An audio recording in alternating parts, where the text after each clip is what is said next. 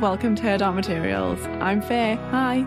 And I'm Rachel, hello. This is a podcast where we're reading through and discussing Philip Pullman's His Dark Materials novels, a chapter at a time, spoiler free. In this episode, we are talking about chapter 13 of The Amber Spyglass, Tialys and Salmakia, or Tally and Sally.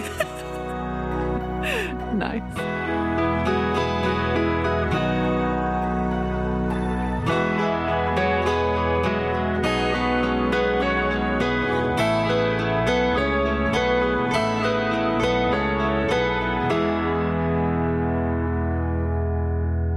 Hello. Hi. It's weird because like we spent like 3 weeks together and now I haven't seen you in like a week and a bit. Another, week and a half. 2 weeks? It feels like longer. It does. It feels like so long. Oh my God. So for anybody on tenterhooks that does not follow us on social media after the drama that was 2 weeks ago, God, we did make it to America and we had a blast. We did. It was so good. We got negative PCR tests and we danced around in the hotel lobby at the airport and then we got on a plane. Honestly, getting that negative PCR test probably one of the fucking happiest moments of my life. Same. You know what? Yeah. So happy.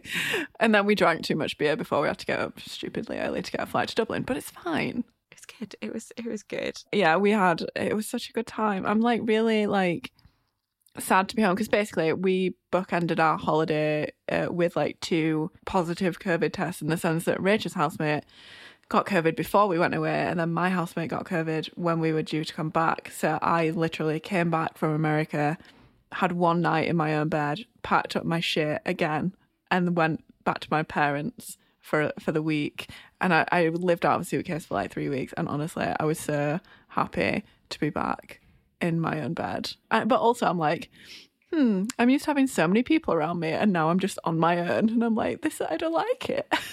Oh, it's all right. I'll see you tomorrow or Saturday. That's true. That's true. Yeah. But yeah, we had a great time. Yeah, we did. And patrons should keep their ears out for some bonus content because we did record some audio in a redwood forest while we felt like Mary Malone. And I have yet to send you that audio, Faye, so that you can listen to it. Yes. That'll be good. And also, we have yet to edit the pictures where we recreated you being teenage me in I was so good at it. It's actually a vibe and I'm tempted to just live my life that way from now on. It was so great. Honestly, I can't wait for you all to see these pictures. We'll pop them on social media for everyone. I don't want to I was going to say let's just do it for patrons, but I feel like the world should see them. I mean, yeah, of course. But yeah, I just had the best time ever. It was so good. We got to live our like nerdy podcast fan life when we went to the Buffering the Vampire Slayer prom at Sunnydale High School, which was just ridiculous. I say Torrance High School, which is actually Sunnydale High School because that's where they filmed Buffy. So I don't know, kind of kill me now. I've had like the best nerdiest moment of my entire life. I think the only thing that could beat it is when we inevitably go to a certain spoiler-filled bench. Yes, for sure. You know? Yeah, no, for sure. But yeah, I do feel like my nerddom peaked as soon as I stepped onto the steps at Sunnydale High School. I was like, okay, yeah, this is it. I don't think my life is ever going to get as nerdy as this moment right now. It was just so great. It was very surreal, but really, really amazing and fun. And yeah, it was just fucking great. And also, I didn't drive us off a cliff.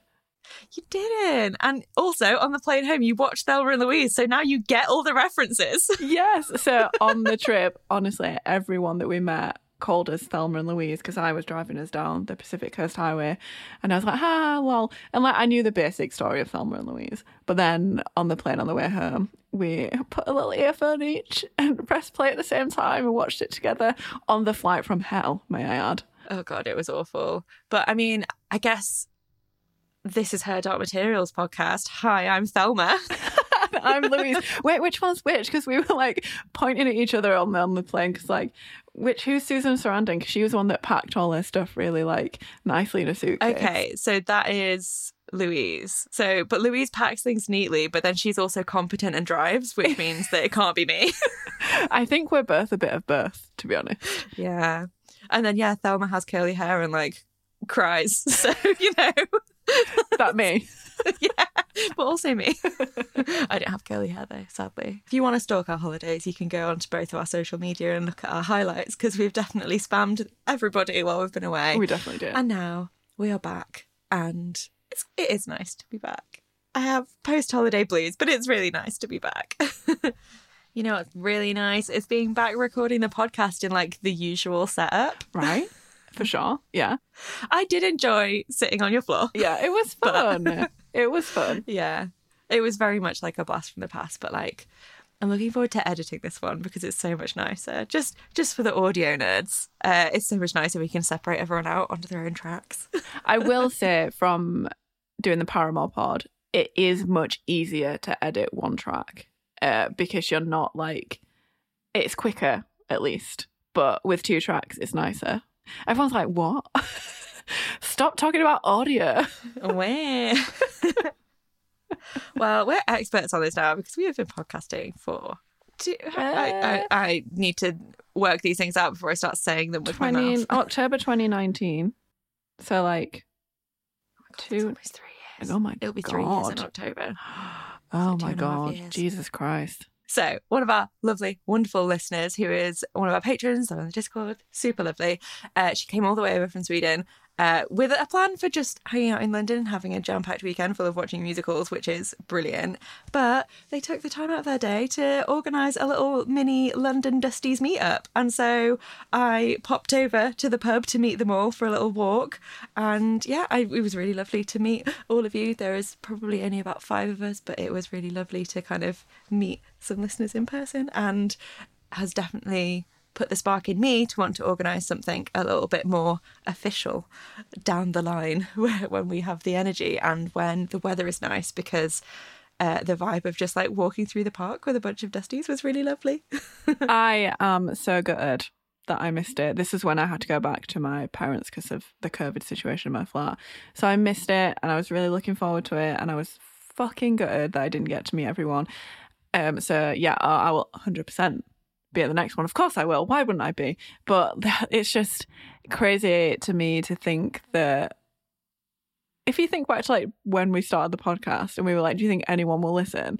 And now we've got people that actually want to meet up because of something that we've made. It's really amazing. It's great. Yeah, no, it was really, really lovely meeting people. And it's definitely, you know what? It was really lovely to meet a small group of dedicated Dusties as like my first like icebreaker as being a person who people have listened to but not seen a lot of. Showing up and being like, hello, I hope I'm not a massive disappointment. Which is basically how I live my life, actually. Just hello, hope That's I'm not a how massive I disappointment. introduce myself. Hi, I'm Rachel. I hope it's not a massive disappointment. Oh god. But yeah, it's a strange dynamic for Yeah. sure. Like, but Yeah. you know, people are nice, so it's all good. But yeah, I would love to do something. But I just want to do more. Like, now that I'm back, I want to do more with the podcast. We've got so many things floating around our heads that we've not been able to do because we work and blah blah blah and all that shit. And it's like, oh, I want to do more. you know what? I am absolutely banking on the sunshine giving me more energy through photosynthesis. I know I'm not a plant, but I'm so sure the sun makes a difference, because like I never have any energy in the winter. The moment it goes dark, I'm like, I'm done. Yeah, same. So if the sunshine does not make me want to go and do all the fun extra stuff I've been thinking about doing, then I will punch the sun in the face. If it does not give me the energy I want, I will find it and punch it.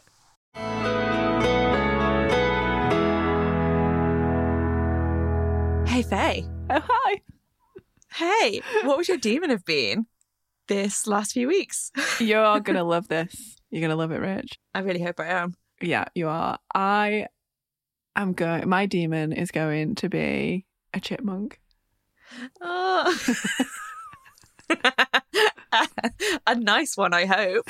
I knew that reaction was perfect. So I'll tell you why it's going to be a chipmunk, and then I'll tell you why Rach is laughing. So I chose a chipmunk because me and Rach had a conversation yesterday where Rach was like, I was like moaning to Rach, and then Rach was like, do you think you've just got loads of excess energy? Because like we walked so much on holiday, we did so much exercise, and like since we've both been back, we haven't really been doing any exercise.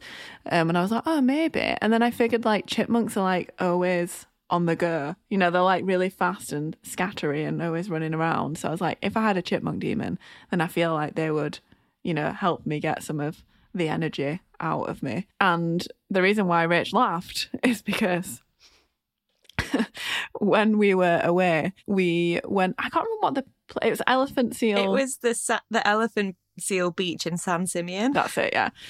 And there's these incredible elephant seals there, and they're like hideous and funny and hilarious. And we were looking at them, and this little. Do you want to tell? You can tell if you want. It was more just that I don't want you to miss out the fact that it started off with a little girl running away from a chipmunk through the car park, because the chipmunk clearly is there because there's tourists and therefore snacks. And this little girl running away from a chipmunk, and Faye clocked it and was like laughing her ass off at this child running away from a chipmunk. It was funny, in fairness. And then like 2 minutes later, we're stood there looking at the elephant seals, notice a chipmunk in the grass below, and I go, obviously, because what else do you do when you see a cute animal? I go, and I make the come here chipmunk sound, and the chipmunk was like, oh, you've got the food, have you? And then chased us. So it's just us like purposefully trying not to look like we're running away from the chipmunk. We were just walking with purpose away from this chipmunk. We're like, oh, I wonder what's at this end of the beach. I was like, you twat. It was like instant karma. I blame you, because what a twat move. Like, obviously they think that you've got food if you're going to be like, oh, come here, fucking chipmunk. And then I just had this vision that it was going to like crawl up my leg, and I was like, I don't want that. I'm getting the fuck away from this chipmunk. And it just kept coming at us. And then when we were walking through the park in LA and we were seeing squirrels, you were like, don't you fucking dare, like, those squirrels, don't you dare. Because you did it when we were in the Hollywood Forever Cemetery. Obviously we visited a cemetery when we were away, of course, and you did it there, and that squirrel was okay. Like, I got the vibe. He got the memo. Yeah. But I was like, stop it, Rach. I'm sorry, it's like a little Snow White complex or something. I just want animals to be my friends, okay? You don't think they're gonna fucking claw your leg apart because they're gonna like run up you? You know what? I would welcome it. If they then became my best friend, I'd be fine with it. Oh my God. And then I was like, let's get back in the car. I'm done. I don't want to see any more. Done. Anyway, what would your 2 minute pin? In anticipation of my parents getting a dog very, very, very soon, potentially even by the time this episode is out, I have been witnessing 8 glorious collie puppies grow from being tiny little things that look like guinea pigs to like actual fluffy little puppies that are like, I just want to crush, and they're so cute. And yeah, Mum and Dad will be taking theirs home soon, and all of the other 8 have been adopted. If anybody is actually interested at all in the puppy saga, so I think I would have a very excited collie demon that just can't wait to like babysit a puppy when I visit home. Yeah, I can't wait to be a dog auntie, a dog sibling. If it's my parents' dog, does that mean that I have a new fur sibling? Yeah, maybe. Yeah, I don't know how it works. If the dog is their fur baby, does that make it my fur sibling? We'll find out. Give us your opinions. For sure. It's the important questions that we ask here. I'm very excited for your parents to get a dog. Me too.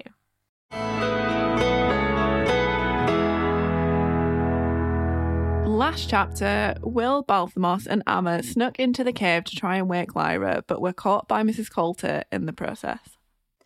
The CCD and King Ogunwe's forces arrived at the cave and a big old battle ensued. A distracted Will broke the knife while trying to get Lyra away. Tally and Sally showed up to help Will, and a very tense standoff began. In this chapter, Will escapes with a finally awake Lyra, followed by Tally and Sally. Will does another murder, throws up about it, and has a much-needed catch-up with Lyra, where they decide they need to go to the land of the dead. Lyra and Will persuade Tally and Sally to help them find Yorick, who Lyra discovered should be able to fix the knife.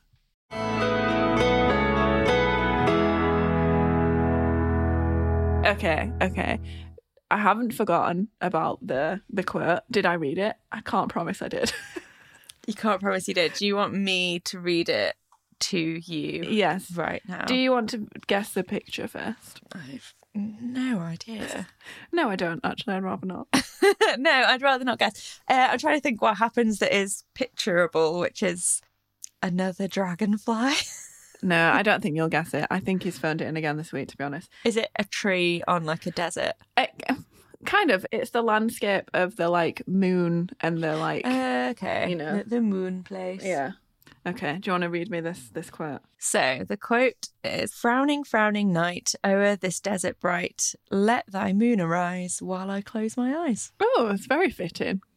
Yeah, it's very cute, isn't it? It's another classic one from our favourite spooky bitch, William Blake. Yeah.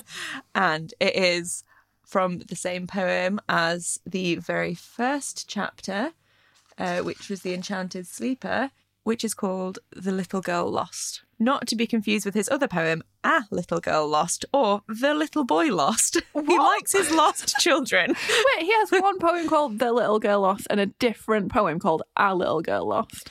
Yes. Oh my, come on, William. I think they might be in like different collections of poems, but I googled one and I was like looking at it, I was like, this plot synopsis sounds very different from this other plot synopsis that I thought was about the same poem, and then actually no, he literally has one's that and one's a. Come on. You could have thought of something better. Get some more inventive names. It is from the book of poems called Songs of Innocence and Experience, which we knew from the first time we encountered it. And it is, if you remember correctly, the first chapter was talking about how while the beasts of prey come from caverns deep, viewed the maid asleep. So it is the story of the little girl that gets taken into a cave and like falls asleep in the wilderness and then is taken into a cave by some lions, and various beasts of the wild come to find her. In my research, I've tried to understand more about the poem, but it is still relatively floral and elusive and kind of the same as what I said in the very first time we encountered this exact same poem. So all we really need to know is that especially this book of poems is very much to do with growing through childhood and as adolescence, and much as the title suggests, Songs of Innocence and Experience, it is to do with those themes.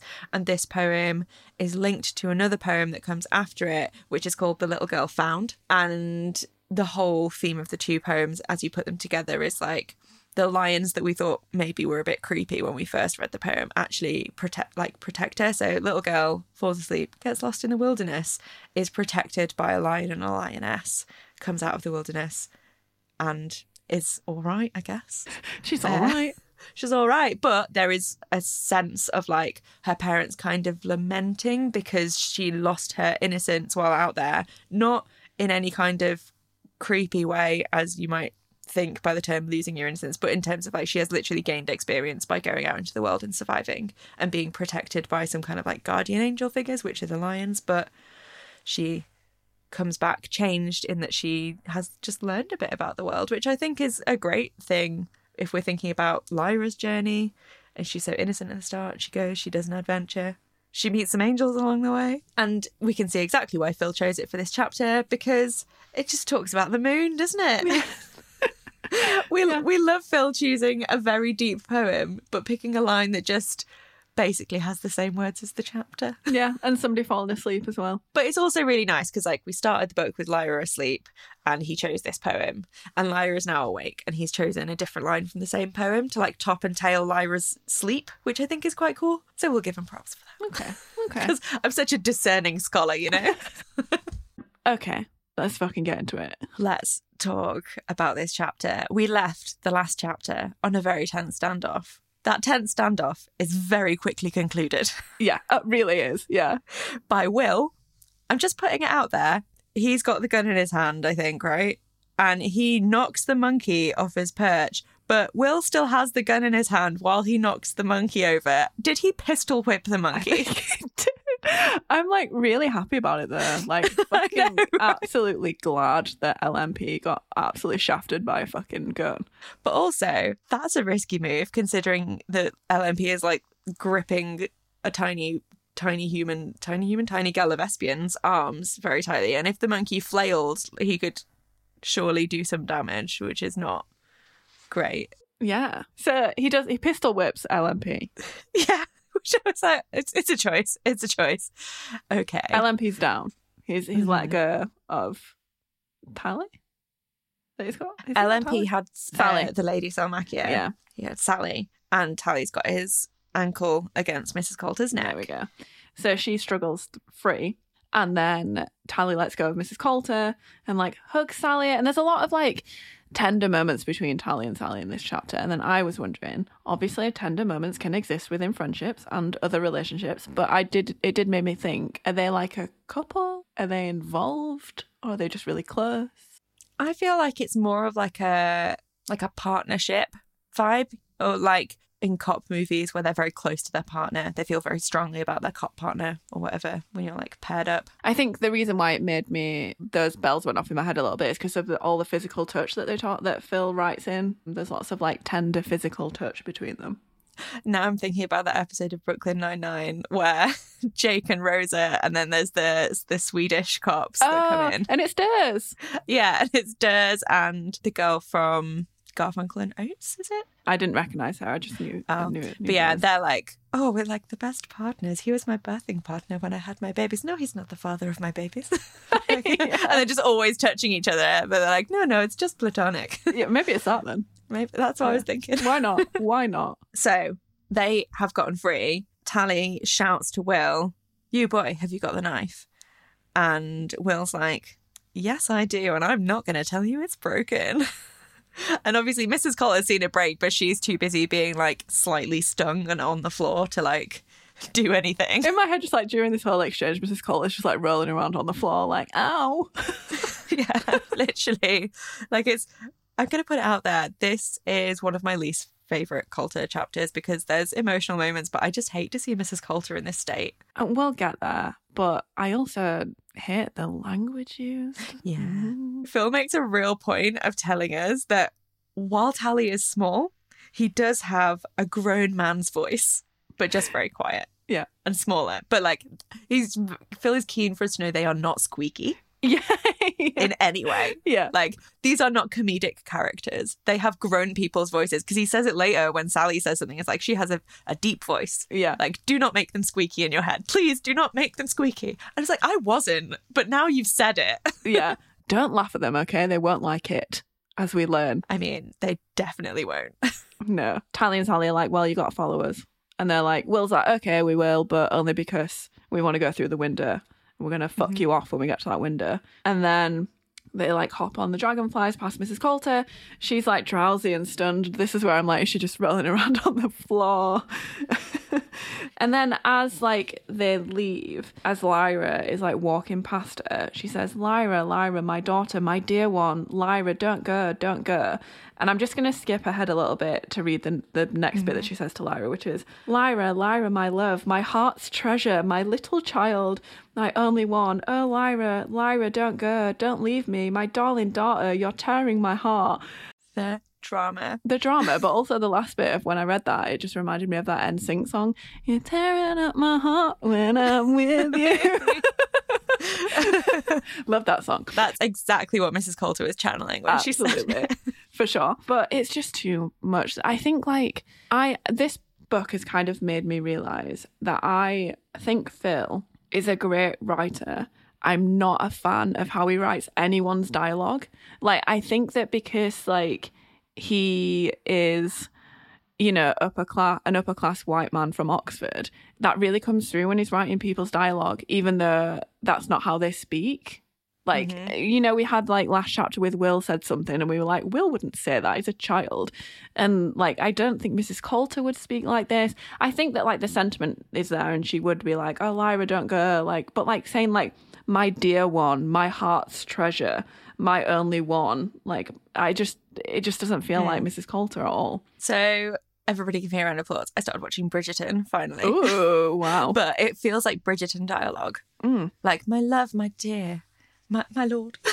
Like, it's very proper. And he does do that. He does that a lot with Lyra when she calls like Yorick my dear and Lyra does it quite a lot as well, and it is just like a something.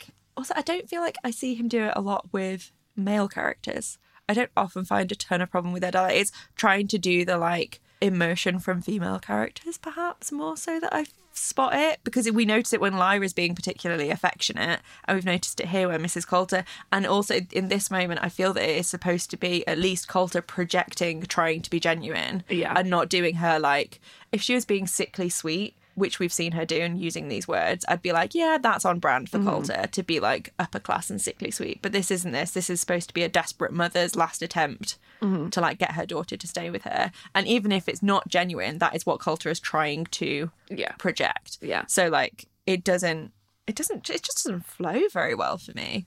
Also, I hate to see it. I hate to see, especially Lyra looked down at her anguish, but then she stepped over her mother's body and loosened Mrs. Coulter's feeble clutch from her ankle. And it's just like, why is she got to be? I mean, she's feeble because she's just been like partially paralysed by this sting. But also like, it's such. We've just seen her last chapter with the confidence and the competence, and now she is literally on the floor in a puddle of tears and can barely move. Like, it's just a real shame. It is. It's a lot, and I'm not a fan.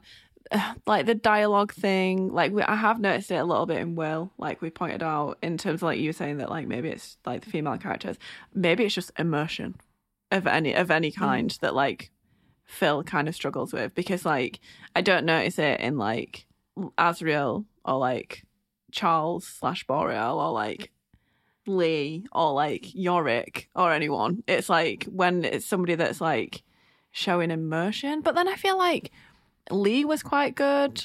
He writes it so well for like in the actions of the characters and their literal descriptions of the emotions of the characters, that sometimes the words like don't quite mesh up properly, because like I can see this image of Mrs. Coulter crying and what she's saying, but I don't think what she's saying is my love, my heart's treasure, my little child. Like, it's definitely just like, Lyra, I'm your mother. Like, I am, don't leave me. I'm trying to, or like, she would be saying so much more, I think. I am looking forward to Ruth Wilson doing that, because you know she's going to do that. Like, do you know when she does that guttural Lyra? And I can't do an impression of it, but it's like, feels like it's coming from like her actual like chest. I feel like it's gonna be a moment for sure, and they'll write the dialogue better. Also, I feel like she's not going to be afraid of doing it snotty. And I'm really here for when actors really go for it with the snot. Like, I don't know why it's just like, it's a real sign that's like, I don't care about how pretty crying I am right now. It's about the emotion, and like, I'm really here for those moments. For sure. And Mrs. Coulter is definitely snotty in this moment. Oh, yeah. She is 100%. For sure. Definitely has to be. Yeah. They like head out of the cave. There's like stuff's on fire now. I've just made myself laugh, and I don't know why. Where's the sticker I'm looking for? It's before the second bit of Mrs. Coulter saying like, Lyra. There's a bit where it says, Will looked back once. In the glare of Mrs. Coulter's face was a mask of tragic passion. And I feel like tragic passion would be like a great name for like some kind of like really cheesy like softcore like erotica porn book. I just went straight to band name. Tragic Passion is a great band name. So I thought that, and I originally went to band name, but then I was like, band name, no, it's not sitting with me. This is something more than a band name, and I was like, it's some kind of shit softcore porn book. Mm-hmm. I can see the cover. Yeah, right? Yeah, sure. Or a hymn song. I mean, also, yes. Yeah. I would listen to that hymn song. By the way, people listening, if you don't know him or they're a great band from Finland. Please Google it. My sister used to be so obsessed with him. Did I tell you that her friends baked her like a cake that was like a gingerbread? It wasn't a cake, it was like a gingerbread house, but it was a gingerbread stadium of a hymn concert. And they did like a heartogram stage and like a little gingerbread man, Vili Velo, and like I cannot. Just everything. Me and your sister would have got on so fucking well.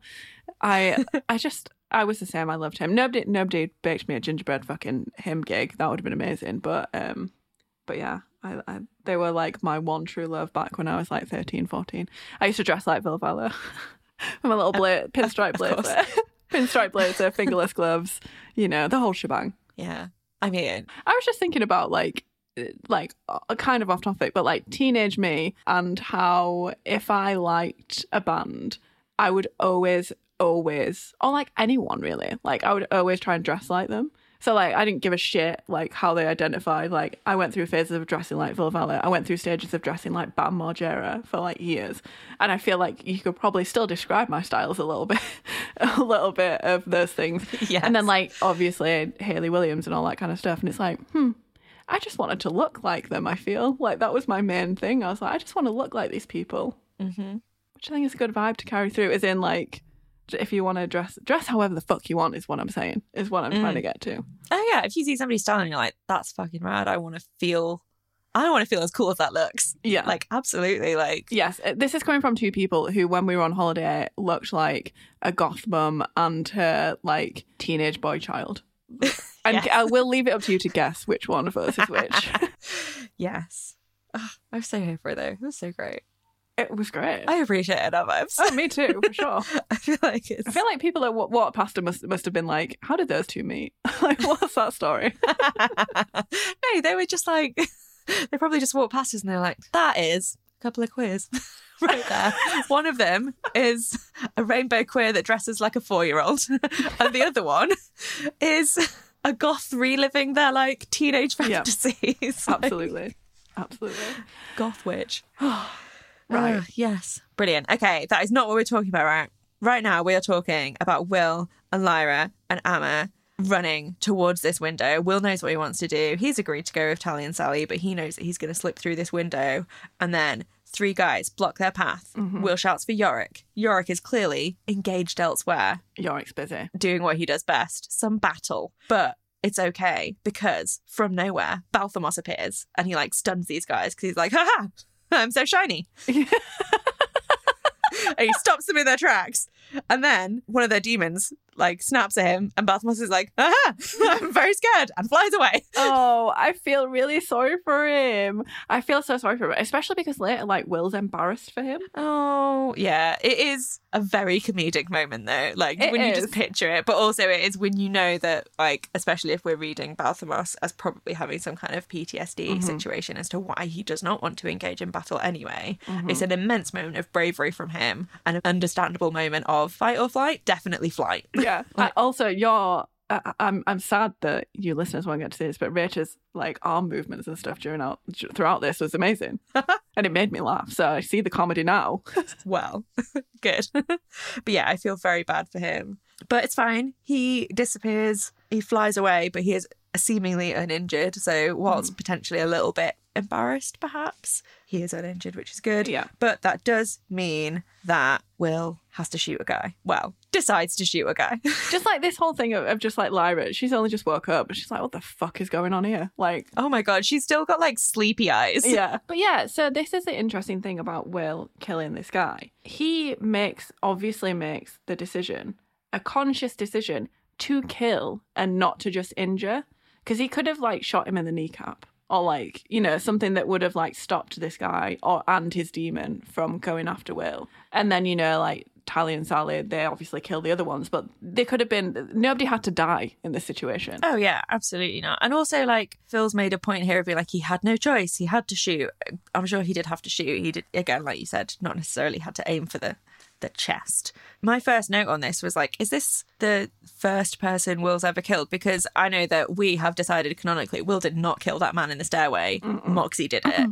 Yeah. Like, the cat was definitely, it was an accident. It was a manslaughter at most. Like, he has been calling himself a murderer this whole time. He has not, up until this point. And again, there's a lot of argument of like, oh, in the middle of like a battle, is probably self-defense. Like, it's not, again, it could be, I mean, it's definitely still murder. He shot somebody in the chest, but like the self-defense thing comes in here. But I can't remember exactly his reaction after he knocked the guy down the stairs, but I do appreciate the very emotional throwing up that we get later when he realizes, he says it's the second person he ever killed, but for me, it's the first person he's killed because it's the first person he's chosen to do it to. He's also blaming himself for Tullio as well. Yeah. Which is not his fault. So I wonder, there's a bit of Will that we've kind of already identified that has a tendency towards violence, and Will actively hates that part of himself. So I think this was that kind of reflex in a way, if we want to call it that, like acting up again. I think if he'd have taken a second to think, he would have, you know, like I said, shot him in the leg or like done something that would have just hindered him so they could run past. But yeah, he made a choice to kill him for sure. He did, but also he's got a crossbow leveled at his chest.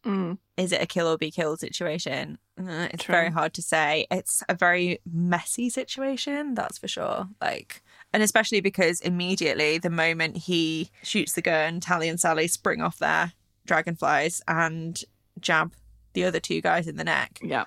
definitely killing them. Yeah. Because their demons go poof. So we know that they're definitely dead if their demons are gone, which then puts into our heads, does that mean Mrs. Colt is going to die? Because she's been poisoned a bit, at least. Yeah. I just would like to say this chapter does Amma a huge injustice. Fucking 100%. Like literally the next bit where they're like, oh, where's Amma? Oh, there she is running away. She'll be fine. Will she? One of the first things that Tally says to Will is just like, who's that girl? And Will's like, oh, she's from the village. She's like, okay, tell her to go home then. I'm just like, I'm sorry, what? She went to all that effort to bribe that monk for that coke to wake Lyra up. Like, excuse me. And then, yeah, Will's just like, oh, where's she gone? Oh, she went the other way. She'll be fine. Is there not a massive battle raging around you right now? Are we just going to assume that this small girl is not going to get hit by a stray bullet or like captured by soldiers from whoever, who are, by the way, on the lookout for a small girl? They don't know what Lyra looks like. Do you know what it is? And I hate to say it about Will. The confidence of men. Like the assumption that that she'll be fine. The kind of like out of sight, out of mind vibe. And I'm not here for it. It's bullshit. It's also just like now I've got what I want from her. Exactly. Does it matter what she's... Well, no. Well, like, she's just helped you so much. And, like, I really wanted her and Lyra to be best friends. Like, I know I've read these books before. It was a false hope. But, like, Lyra wouldn't be awake right now if Amma hadn't come along. So can we please give her more credit than her just... It's not even like Phil's been like, Amma ran away a different way through the bushes and made... Like, all this stuff happens and then we go, oh... Where's Amma gone? And we go, we don't know. She's probably fine. Like, that's not an okay enough exit for this character. No. I want like a little farewell or at least like something. Yeah, for sure. Like, to acknowledge her. Right. Anyway, they go through the window and then Will's vomiting. He's vomiting. He is vomiting. Oh, I feel for him, but this reaction is kind of like makes a lot of sense, really, for me. For like, this is the first person who's actually made the decision. Yeah. In much more of a decisive way to kill. But yeah, poor Will. Also, just Lyra nearby, still half asleep. Like, sure, I'm in a moonlit desert now with my best friend vomiting on the floor. She's just like rocking Pan as well, which is very cute. Oh, yeah. They noticed that the spies had come through the window with them, and they look very pissed off at the children. They do. They're pissed.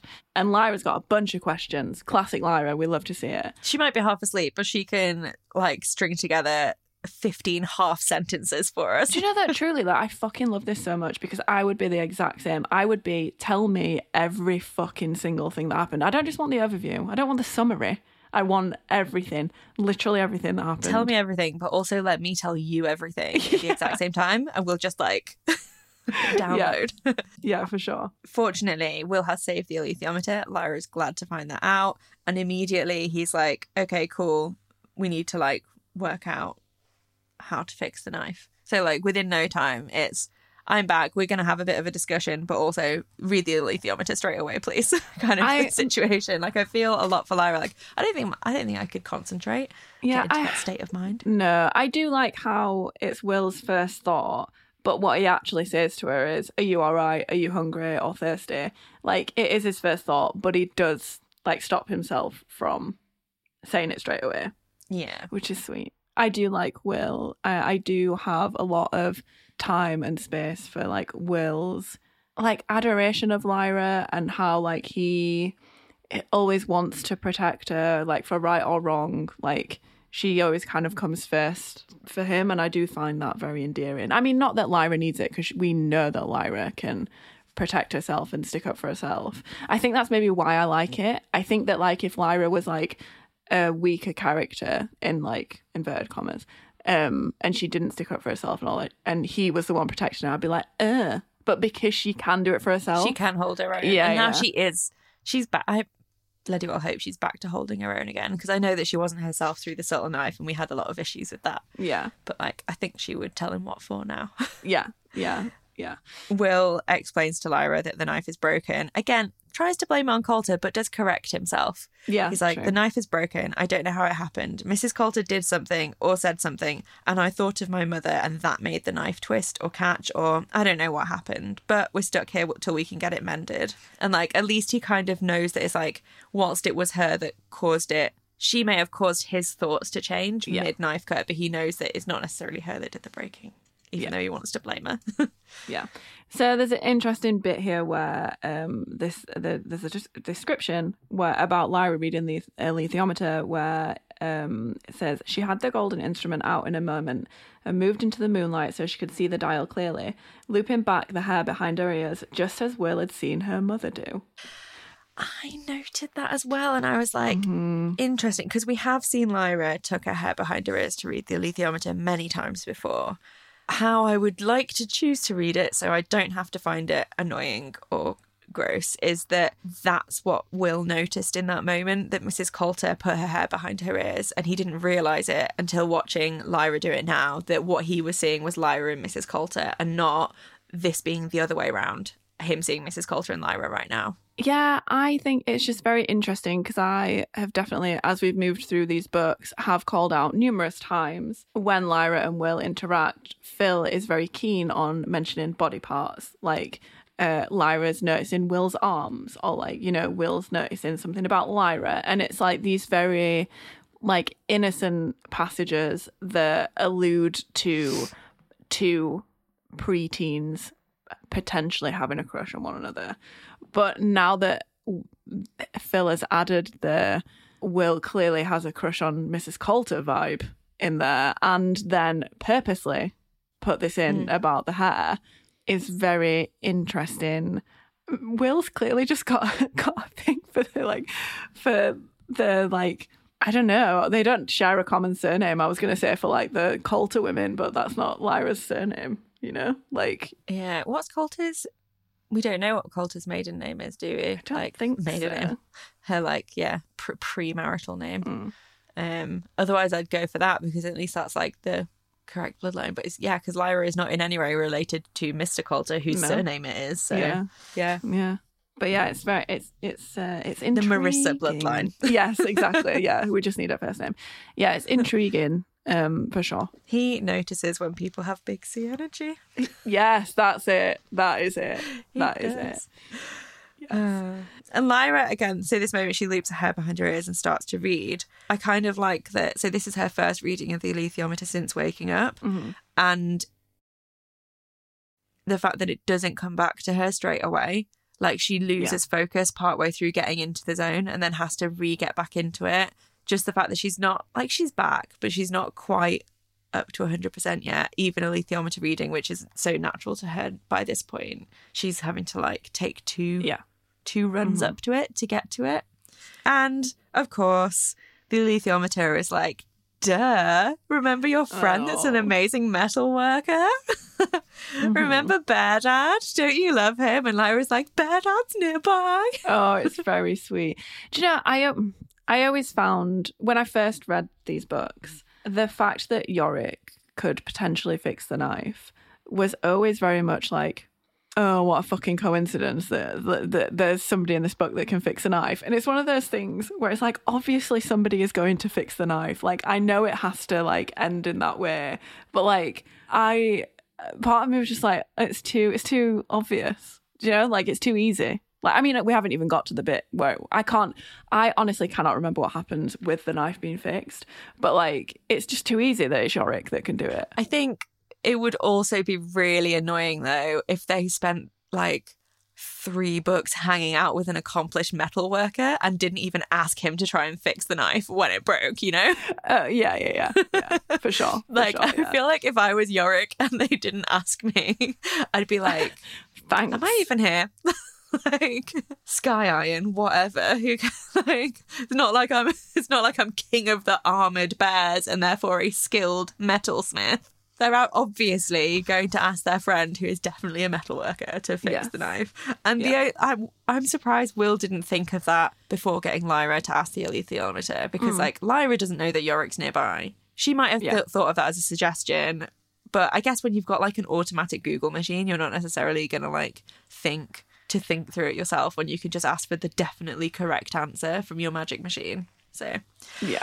they're going to ask Yorick. So Will explains to Lyra who Balthamos is, and he says something interesting.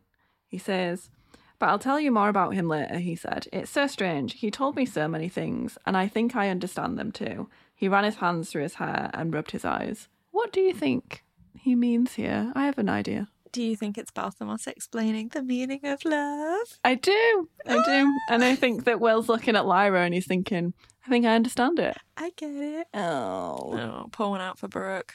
Yeah, for sure. Poor Balthamos, he's still going through it. Oh, he really is. He really is. Will tells Lyra all the things that she missed, tells her about his dad, all that, the witch killing him, all that kind of shit. Bit of exposition, if we forgot, in case we forgot. And then Lyra cleans his wound, puts some ointment on it. She kind of goes into a bit of a, I don't think Mrs. Coulter wanted to hurt me kind of thing, which I'm like, girl, she literally kidnapped you and kept you in an enchanted sleep. If that's not hurting you, I don't know what is. I think it is a classic situation of like Lyra's current understanding of harm only applies to physical harm, and she does not understand that she has been harmed by the like violation that was Mrs. Coulter kidnapping her and keeping her asleep. I don't think Lyra understands that like she thinks of safety as safety of her physical body and not necessarily of like her mental health or any of that kind of stuff. So I think it's one of those things that's going to come out in therapy when she's grown up. Yeah, for sure. And she's like, but I think that was nice of my mum. And the therapist is going to be like, oh, honey, no. Oh, gosh. Oh, no. Yes. That was one of the most harmful things she did to you. And Lyra would be like, oh, that explains so much. Yeah. Like, that's definitely absolutely. what that is. It's just like a very naive understanding. Yeah, for sure. Lyra, there's like a big like shift here. Like Lyra is basically like, I had this dream, the one that we were all in the italics. I saw my friend Roger. I really want to apologize to him. I can't do anything else until I apologize to him. We've got to go to the land of the dead. And it all happened so quickly. And I have a question of like, is the land of the dead something that Lyra already knew about because she names it? Or like, is she just assuming it exists because that's where she thinks that Roger was? Like, what does she think it is? And how does she know it's another world? Well, obviously they asked the alethiometer, but like, how does she know before she asked the alethiometer that it's a thing? I wonder if it's just like a turn of phrase that she generally has, of just like, because it's definitely not, from having been there now, she's definitely not thinking of it as being heaven or hell or any of those understandings of like after death realms that you might have.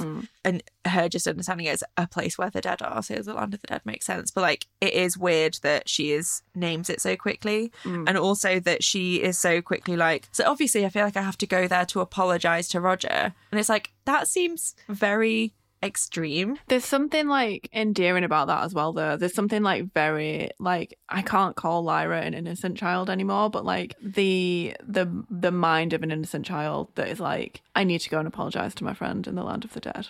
Like, and not thinking like, Yeah. it's probably not feasible and not needed. Probably not feasible, but also like, it's quite like a big mission for quite a small, I mean, I get it, like the thing that is like apology and forgiveness and reconciliation of all that kind of stuff will probably be like massive for her, but like in terms of like ways to do that, I feel like I would be suggesting a seance way before I'd be suggesting a trip to the underworld. Yes. Like, Yeah, you know?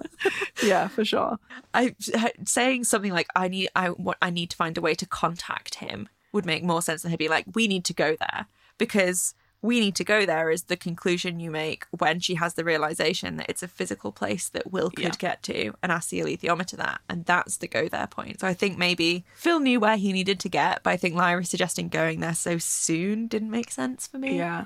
I do, again, I'm very endeared to Will in this moment where he is just immediately like, cool, okay, like, how do we get there? Shall we ask a alethiometer? Rather than, I mean, maybe it would have been beneficial for Will to be like, are you sure? Like, is there not another way we can do this? But the fact that he, like, sent in, like, I read it as him, like, sensing how important it is to her, and he's just like, okay, like, let's just do all it. in. Yeah.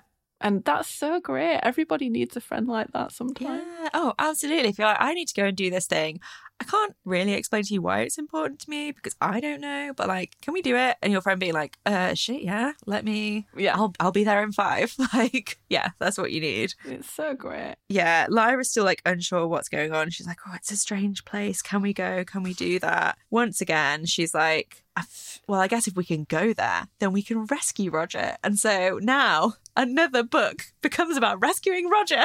Oh, Roger. Like, I get it. She feels so guilty. She's like, but I should never have taken him to Svalbard. And it's like, yeah, but you literally just rescued him from Bolvanger. Like, you've done your rescuing. We've been on a Roger rescue mission one time already. Roger is the actual main character of these books. He is. And Lyra's wondering about how they get there. They kind of have this like slight philosophical like tangent where they're discussing like how do they get there? It's strange. What part of us would go there? Because demons fade away when you die. So what's going on? Like bodies, they just stay in the grave and decay, don't they? So there must be a third part, a different part. And then she's just like, bless her heart, she's just chatting shit. Because she's just like, I think that must be true because I can think about my body and I can think about my demon. So there must be another part to do the thinking. And it's like, that doesn't make sense, Lyra, because right now you're thinking about the other part to do the thinking. So by your logic, there is a fourth part that is thinking about the third part that's doing the thinking. And now there's a fifth part that's thinking about the fourth part that's thinking about the third part. Yeah. Like, that logic makes no sense. But I love it. I love it because she's just like, yeah, there's got to be something else. Like, yeah. Sure. Yeah, Will's on board. He's like, yeah, it's a ghost that. I'm like, I'm sure. Do you know this, Will? How do you know this? Sure. Why not? Yeah, and then they're like, let's go rescue Roger's ghost. Roger rescue mission number 2. And then they're like, oh, I guess maybe we should talk to these 2 people that have just been following us around this whole time. Yeah. And turn to Tally and Sally and have an actual conversation where they're like, well, obviously we're going to go and do our plan. So we need to like get them to help us and then ditch them as soon as possible. Yeah, for sure. Do we actually, because like Will asked them what world they're from, or Lyra asked them, sorry, what world they're from. Do we actually know what world they're from? I don't think we've been told. I think this is the first like time we've had someone ask them in front of us, and their answer's pretty friggin' vague. Yeah, they're just like, Will's got the same problem as yours, so we're helping Asriel. And they say that they want to take Lyra to Asriel, and Lyra's like, I don't want to go there. I don't want to go to Asriel. And they're like, I'm sorry to hear that, but that's our orders, so come on, off we go. Yeah, and Lyra makes the mistake of laughing at them when they say they're going to force her to do something because she finds she's, despite having literally witnessed them ground to, like, literally kill 2 people with very little effort and also, like, potentially mortally wound her mother, she is, like, quite happy to scoff at them when they say they could stop her from doing something, which is a little bit of classic Lyra arrogance showing through there. Yeah. And they immediately, again, very quick to be offended, very quick to violence the Galavespians, who just immediately threaten Pan. Not happy about this. No. At all. Not happy about it at all, but also not happy about Will being, again, very quick to the punch, grabbing one of them. And what's the turn of phrase that I hate because of the way that Lyra is interacting with it as well, is Lyra saw with a cold thrill that Will was perfectly ready to dash the Galavespian's head against the rock, and both little people knew it. Why is Lyra thrilled by that? We've had this conversation before, though, right? Like, she is. Like, there's been times where she's seen it in Will before and she likes it. Like, she's got a thrill for it. It is not okay. These kids have got a fucking thrill for violence. These kids need so much therapy. They really do. They really fucking do.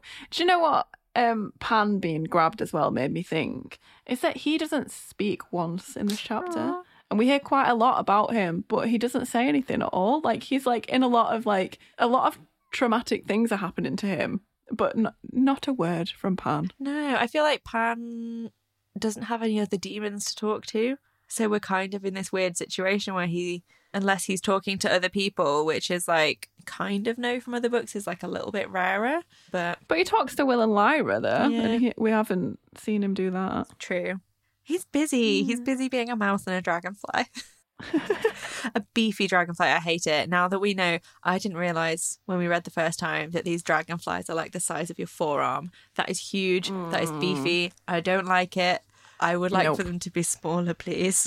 Aren't you like Bug Lady? I thought you'd love it. Oh no, too big. Too big. But you like those massive moths that make me want to literally kill myself. Oh, but they're pretty. I have very hypocritical standards. You do. Don't we all? So moths weirdly don't freak me out because like the size of them is mostly in like wingspan, which is, you know, similar to like birds, right? Whereas like dragonflies, the wings are so small compared to the rest of the body that like the body itself, like if that's like the size, the thickness of your arm, that's like a friggin' like, no, it's too meaty. I don't like it. The thing is about bugs is that I think about how disgusting it would be to accidentally stand on them. Do you know, like there's that's the thing that I hate the most about them. Like if I accidentally stood on one of those giant moths, it'd be fucking vile. But also I wouldn't want it flapping near my fucking face either. Anyway, let's stop. I don't want to talk about it. The bigger it is, the less likely you are to stand on it anyway. True. So if anything, the bigger the better. But I still don't like it. So they're in a stalemate again, basically. they're just all about stalemates. Yeah, for sure. Sally lifts her foot away and like Pan wrestles his way free, and he's all like snarling at her, still not saying anything but snarling, and she's like just stood there. I love it. I love Wildcat Pan being like, he does. It's a very catty thing to do. She's to go and you do a big hiss and you make yourself big, and then you don't get the reaction you expected, so you turn into an ermine and run away. And run back to Lyra. Like he stood up for himself and then he was like, that didn't work. Bye. It's like a little Balthamos moment. Yeah, it is actually, isn't it? And Sally's just like, yeah, okay, I'm not scared of this shit. Tally says to Lyra, you should show some respect. You are a thoughtless, insolent child, and several brave men have died this evening in order to make you safe. You do better to act politely. And I really hate it that Lyra says, yes, she said humbly, I'm sorry, I will, honest. That's not Lyra. Why is she reacting like that? I much prefer Will's reaction, which is like, fuck you, don't you dare fucking speak to me like that. I love it. Will, as for me, I'm not going to be spoken to like that, so don't try. Respect goes two ways. Now, listen carefully. You're not in charge here. We are. If you want to stay and help, then you do as we say. Otherwise, go back to Lord Asriel now. There's no arguing about it. Yes, Will, yes. Yeah, I'm not here for adults telling children to be respectful. Like, I get it. Like, but I do believe that Will was correct. Respect is a two-way street. And if you're having that conversation, it's not you are a child and grown-ups have, like, done this and that for you. It's I will be respectful to you if you will be respectful to me. Thank you very much. Yeah, and that reaction from Lyra just wasn't Lyra. No. And, you know, I just want her to get back to... You know, because she would have said, like, she probably wouldn't have put it as articulately as Will just did, because Will is very articulate. But she would have said the same thing, just worded differently, if she, like...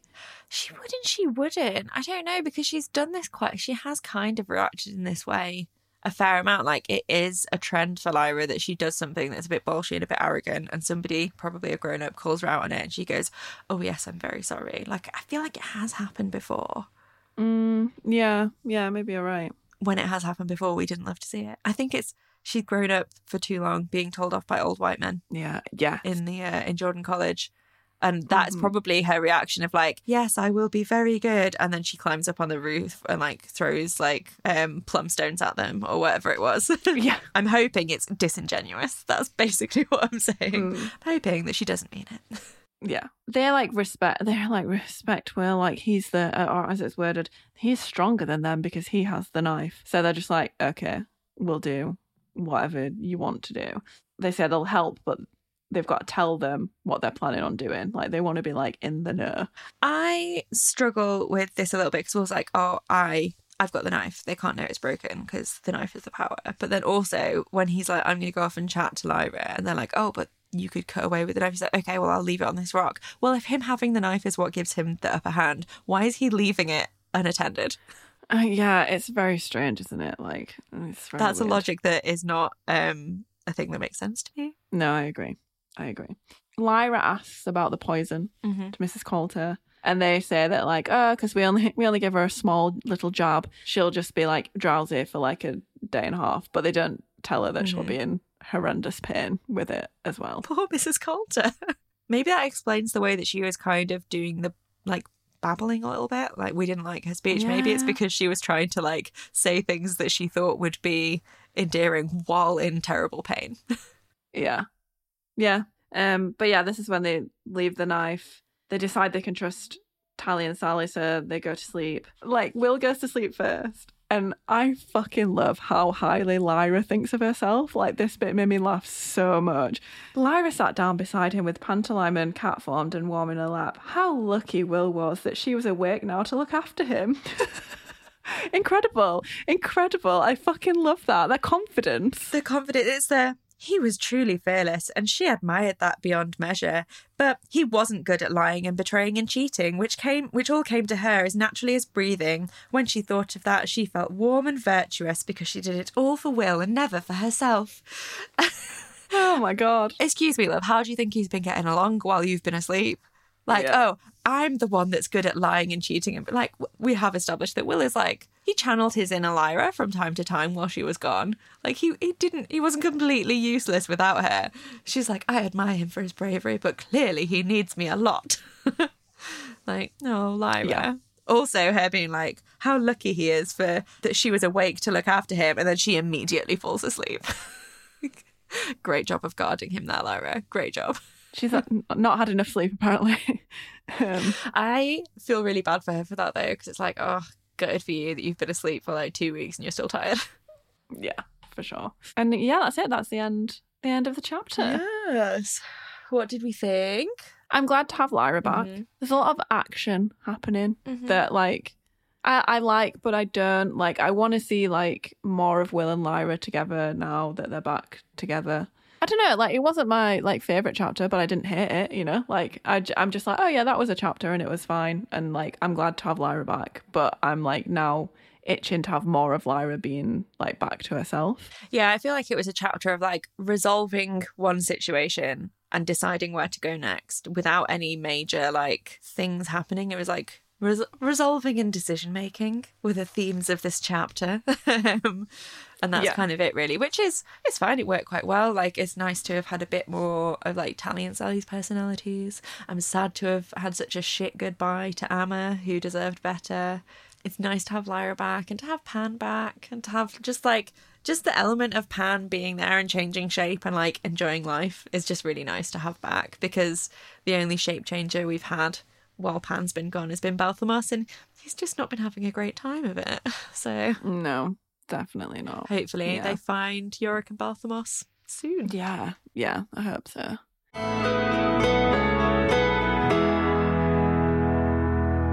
Do you have an award to give out? I feel like a broken record, but it's for Amma because she was done an injustice with that goodbye and she deserved better, and so I'm giving her like grand farewell award that she should have got for all the help that she did, and then it was dismissed so cruelly. She deserves it for sure. Absolutely. Who's yours for? Mine's for Pan. Oh yeah. Yeah, because we've not seen him in ages, and he didn't get to speak, even though he had quite a fun chapter because he was like flying around changing. But then he had very traumatic. Oh my God, He nearly got stabbed, and we didn't even hear him speak once. So I was like, yeah, mine's for Pan. Nice. Oh, isn't it nice to have Pan back though? It really is. It is so nice. What's the next chapter called? The next chapter is called Know What It Is. That's a really strange chapter name, actually, isn't it? Yeah. We don't know what it is, but maybe next week we'll find out. Do you know what it makes me think of? As you know, Rich, I've been rewatching It's Always Sunny in Philadelphia, and there's an episode called The Nightman Cometh where they do a musical, and that Charlie writes, and like Dennis pulls out a gun, and Frank's like, "What's that?" And he's like, "You know what it is, bitch." Just like the way that he says it, I'm like, that just makes me think of that chapter. Well, hopefully next week we will know what it is.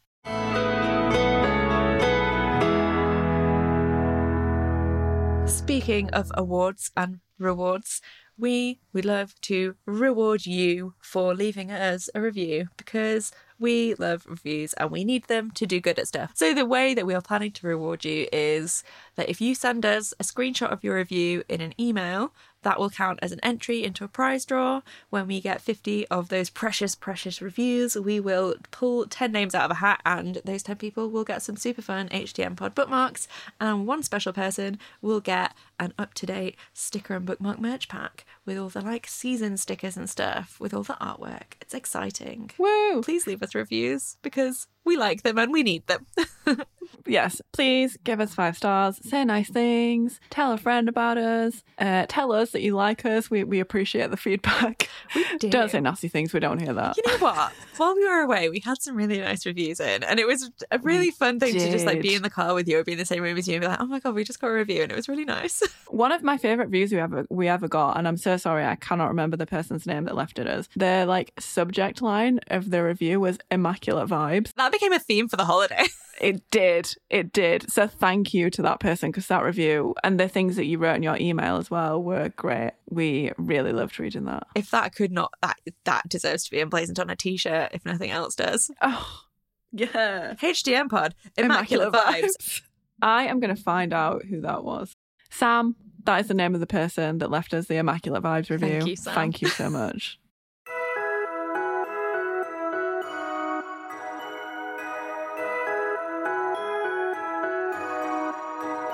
Thanks so much for listening to this episode of Her Dark Materials. You can find us on Twitter, Instagram and Facebook at HDMPod, and you can email us at herdarkmaterialspod@gmail.com. You can also visit our website at hdmpod.co.uk. If you want to support us, you can become a patron at patreon.com/HDMpod. We also have a shop where you can buy merch featuring all original artwork from Rach. You can find it at hdmpod.co.uk/shop. I'm Faye, and when I'm not talking about Lyra and Will, you can find me talking about Parawar on my other podcast, Still Into You. You can listen wherever you get your podcasts and find us on Twitter and Instagram at StillIntoYouPod. I'm Rachel, and when I'm not here putting out immaculate vibes, I am making cute and magical arty things. You can find me over on Instagram at RachMakes, on Twitter and TikTok at Rach_makes, and over in my online shop, rachmakes.co.uk. A huge thanks as always to Johnny Knott for his musical stylings. And we'll see you in 2 weeks' time, and don't forget, Keep telling stories, and all will be well.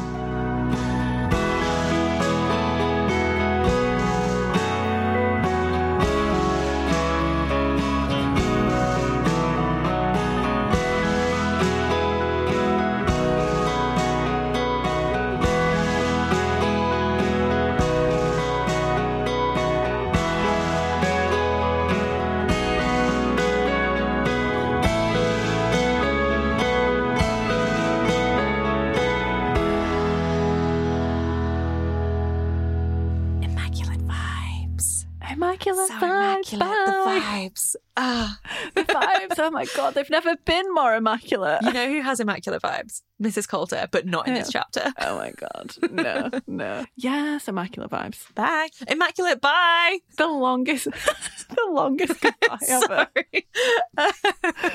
Bye. Bye.